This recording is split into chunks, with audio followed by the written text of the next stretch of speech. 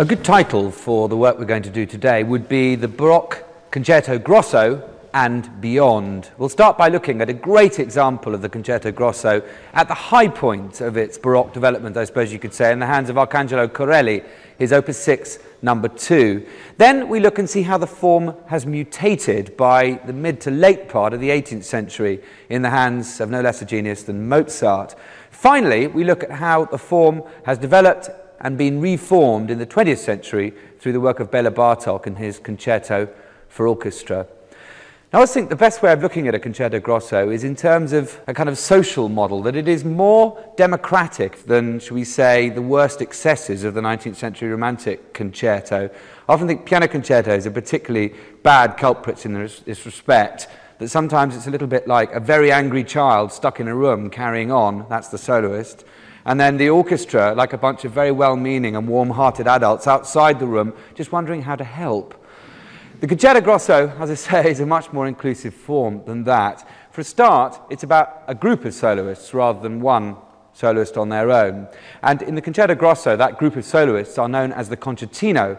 We're very ably served this evening with Nicholas Whiting and Naomi Thomas, two violinists, John Center, the cellist, and Robert Court, the harpsichordist. They form our concertino. The rest of the strings of the BBC National Orchestra of Wales form what's known as the ripieno, the main orchestral body. Now, I say it's about democracy, it's about question and answer, it's about statement followed by statement. So the soloists will lay out a theme or an idea which the orchestra will respond to. It's not like the orchestra are, again, in the case of some of the more extreme 19th century solo concertos, it's not like they're cantering along behind just trying to keep up and providing at best a kind of warm carpet underlay. Here they have a very vivid and active responding role to what the soloists have to say. Now, before we actually get into the music itself, one further little sort of historical thing to tell you, that this is basically based, this Concerto Grosso is based on a concerto da chiesa. There were two types of concerto, or sonata actually before them, sonata or concerto da chiesa, sonata or concerto da camera. Now the da camera types were more about dance music, da camera meaning of the chamber, whereas da chiesa is of the church. So as perhaps you'd expect, da chiesa form, which this is one, is more about formal design. There's plenty of fugato in it, which is not strict fugue, but it's the idea of, well, say the first violin soloist setting out an idea, which then the second violin responds to with the same idea, perhaps in a different pitch, and so on, but it doesn't follow the strict rules of fugue. Let's start by looking at the opening vivace, which sets out in a wonderfully brilliant and virtuosic way the palette of colours that Corelli is going to be exploring.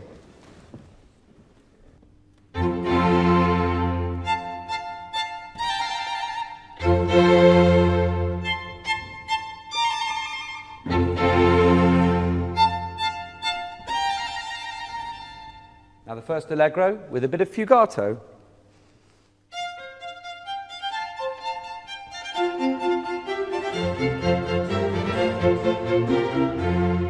Now you've heard there, you get the first violin coming in, then the second violin, and then the cello, the solo cellist comes in. But of course in Corelli's day, the cello hadn't really fully emerged as a potential solo instrument, or at least as a melodic instrument. So it's interesting that his part is doubled with the violas from the ripieno section.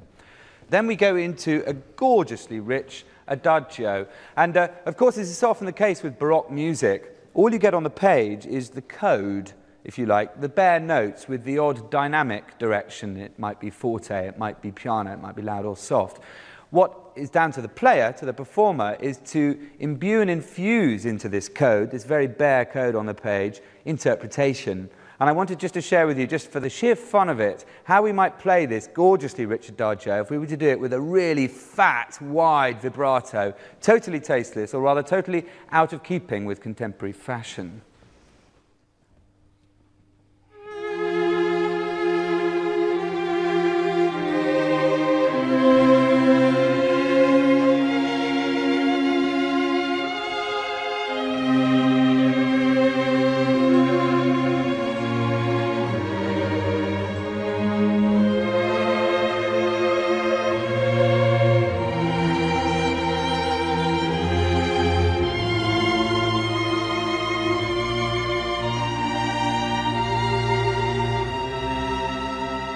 think we ought to stop now before we all get a little bit over hot up here. That's a little bit too much protein in the diet if we play it exactly like that. In actual fact, what we do is quite a simple, quite a refined sound on a section like that, but just with a little sprinkling of vibrato, just to add a touch of warmth.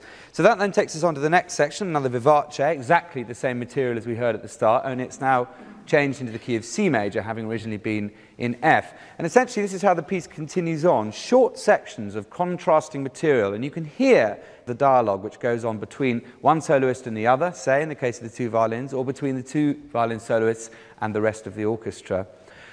This sort of quicksilver content to this music was obviously very much the tradition at the time. This is the way these pieces were written, short section followed by a very different short section. In a way, I think they're quite a good metaphor for how Corelli himself seems to have been. One contemporary account of him describes him as being almost archangelic-like in his patience and his virtue.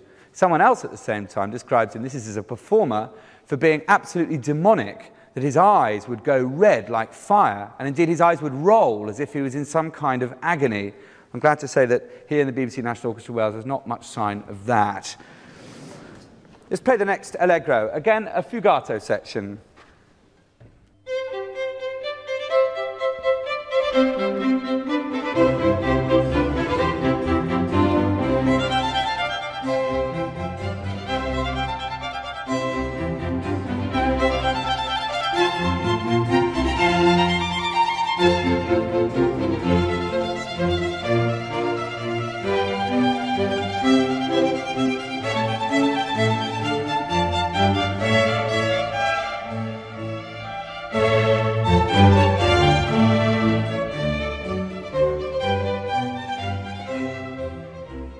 Moving on to the next section, which is a largo andante. Obviously you get much slower music here, and it's ravishing and quite naked in its style. It's set up, principal only, by the concertino, the three soloists with the continuo. Let's just play from the second beat of bar 99.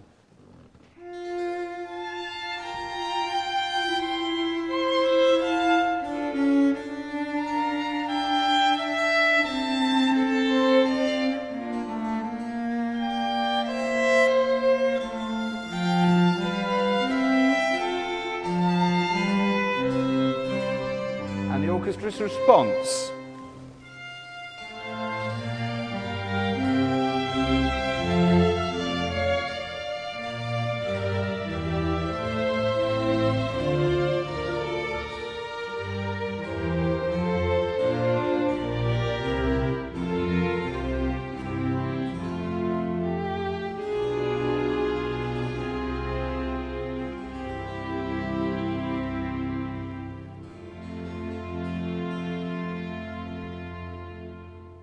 There follows another allegro section, which is more of the same kind of fugato. So we'll skip over that now and look at the grave, which follows that. Grave, another musical term meaning slowly. And this is very rich. Again, on the page, it looks quite bald. You get a chord, then a rest, then another chord, then another chord. And what we've chosen to do is to give the harpsichord, in the very capable hands of Robert Courts, a chance to fill in the gaps.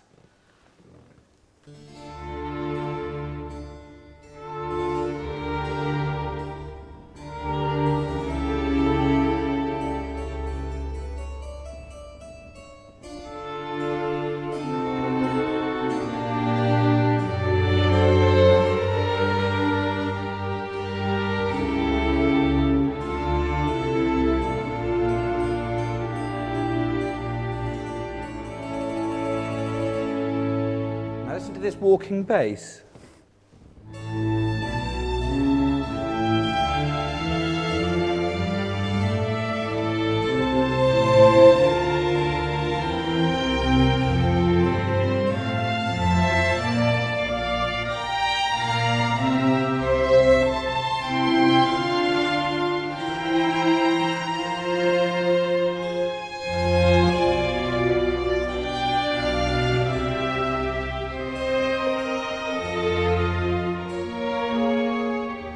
You can hear these endless, unresolved harmonies, a tremendously kind of restless quality to the music. And then there's a final allegro which zips along at 2 in the bar. And this is probably the best example, the best opportunity throughout the entire Concerto Grosso to hear absolutely this sense of dialogue between the concertino and the orchestra. Strong sense of contrast in 2 and 4 bar phrases.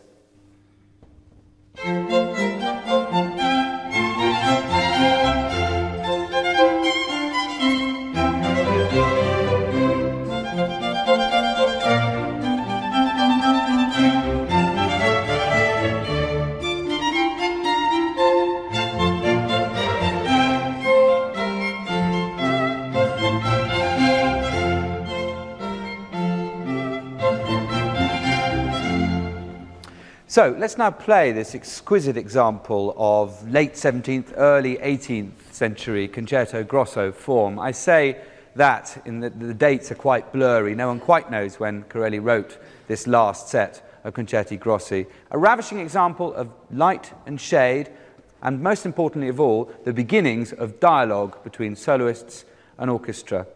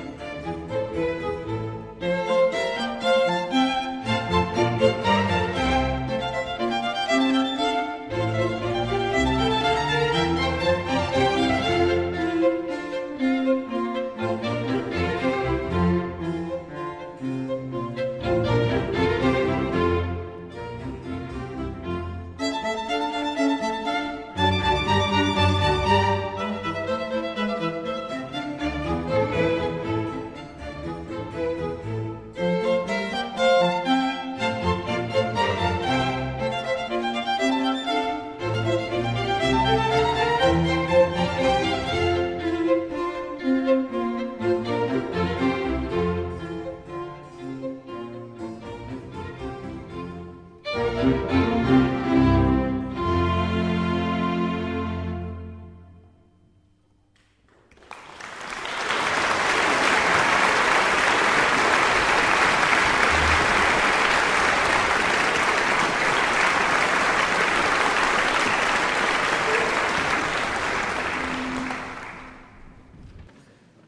and gentlemen, would you give a very warm welcome coming on stage now, the oboist, David Cowley, the clarinetist, Robert Plain, the bassoonist, Robert Codd, and the horn player, Sue Baxendale.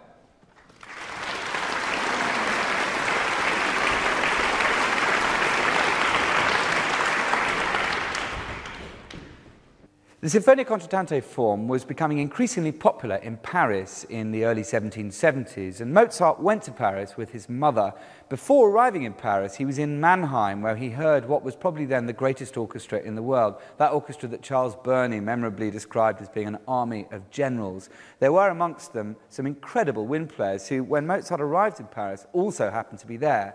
He'd got to know them a bit, and there was obviously a lot of mutual admiration going on. He said to them, "I'll write you a piece, and we'll get Leroux to put it on in one of his concerts spirituels." Unfortunately, there was a rogue in the mix in the shape of a composer called Cambini, who was very much the king of these concerts spirituels at the time. He'd been embarrassed and infuriated by Mozart on a previous occasion when Mozart had improvised a quartet of Cambini's at the piano from memory and interpolated his own music in between the sections of the piece, showing perhaps how it might be improved. Cambini, as you can imagine, didn't like this one little bit, so he got Leroux to drag his feet over the copying of the parts, which meant that the piece was then not ready to be performed. Leroux, by this time, had all the manuscripts and all the materials relating to this piece, and Mozart left Paris without any of them. But he wrote this excellently cheeky and defiant letter to his father when he said, well, Leroux thinks he's got all the materials, and he'll probably take it and pass it off as the work of one of his pet composers. But rest assured, when I get home, I'll write it all out again. It'll be just the same as it was before.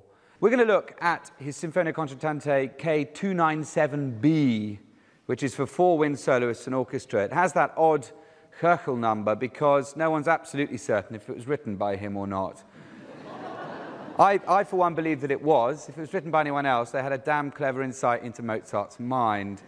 He uses E-flat major, which is a classic key for Mozart, and it's used with all the usual deftness and brilliance and depth of sound and colour that you would expect from Mozart. I want to play you, first of all, the first subject. Of course, we're now in the classical period, so we're into sonata form, which is sort of only in kind of embryonic phase during the Baroque, gradually developing and developing. By the classical period, it had become the absolute mainstay of composition, where you have theme A and then theme B in what's known as the exposition. Then you have a development section when theme A and theme B are developed, modulated, played around with in all manner of ways, and then you get finally a recapitulation section where all the original material comes back together, but heard differently, if you like, through the various transformations that have occurred to it along the way.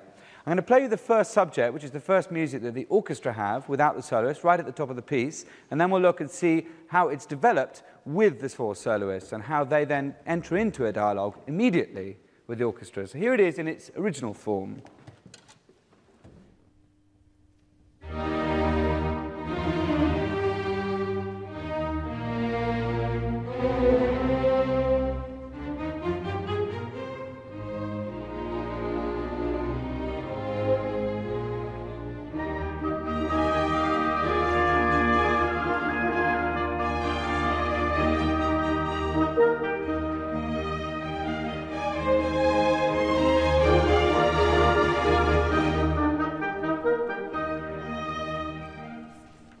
So now we hear the same thing again, but this time it's with the soloist joining for the very first time. And listen after the statement of the first part of the theme, which you hear just in the 4 soloists, how then they enter immediately into dialogue with various other elements of the tutti orchestra.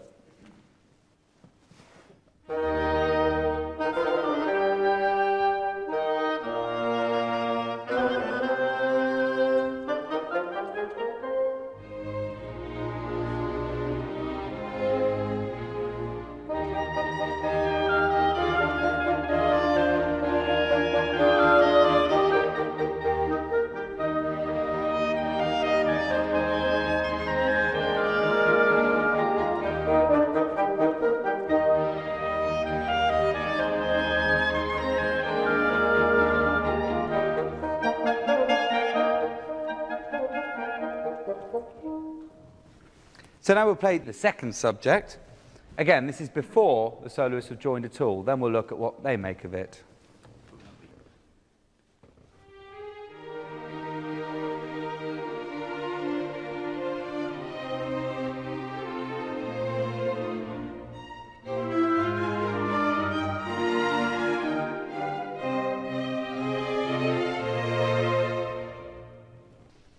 Here it is with the soloists, and again you hear how they join in a happy kind of union with various members of the tutti orchestra.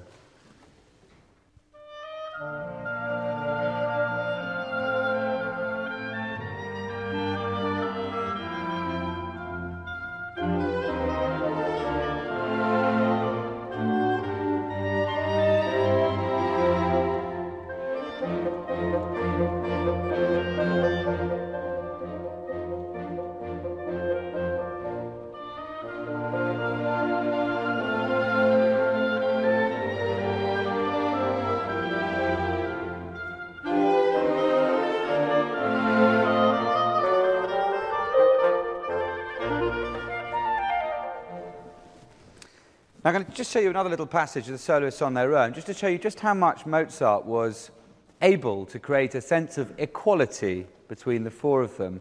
I was talking earlier about how in Corelli's day the cello hadn't fully emerged as a melodic instrument in its own right. By Mozart's day, the bassoon in particular was still struggling to find its appeal as a melodic instrument. Mozart changed all of that forever. There is a new type of democracy in all of his music. So you find, again, cellos, violas, double basses even in the string orchestra become melodic instruments. And it's certainly the case here for totally equally balanced, not contestants, but friends.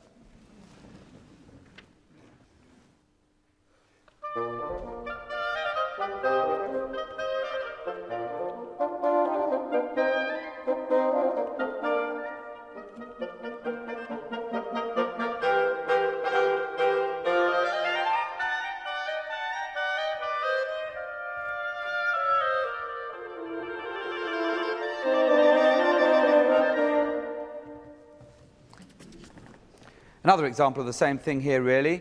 You get this melodic fragment, which is picked up, first of all, in the solo horn and solo bassoon. Unlikely instruments to start a melody, as it were, or certainly before Mozart that was the case. We'll play tutti, please, H.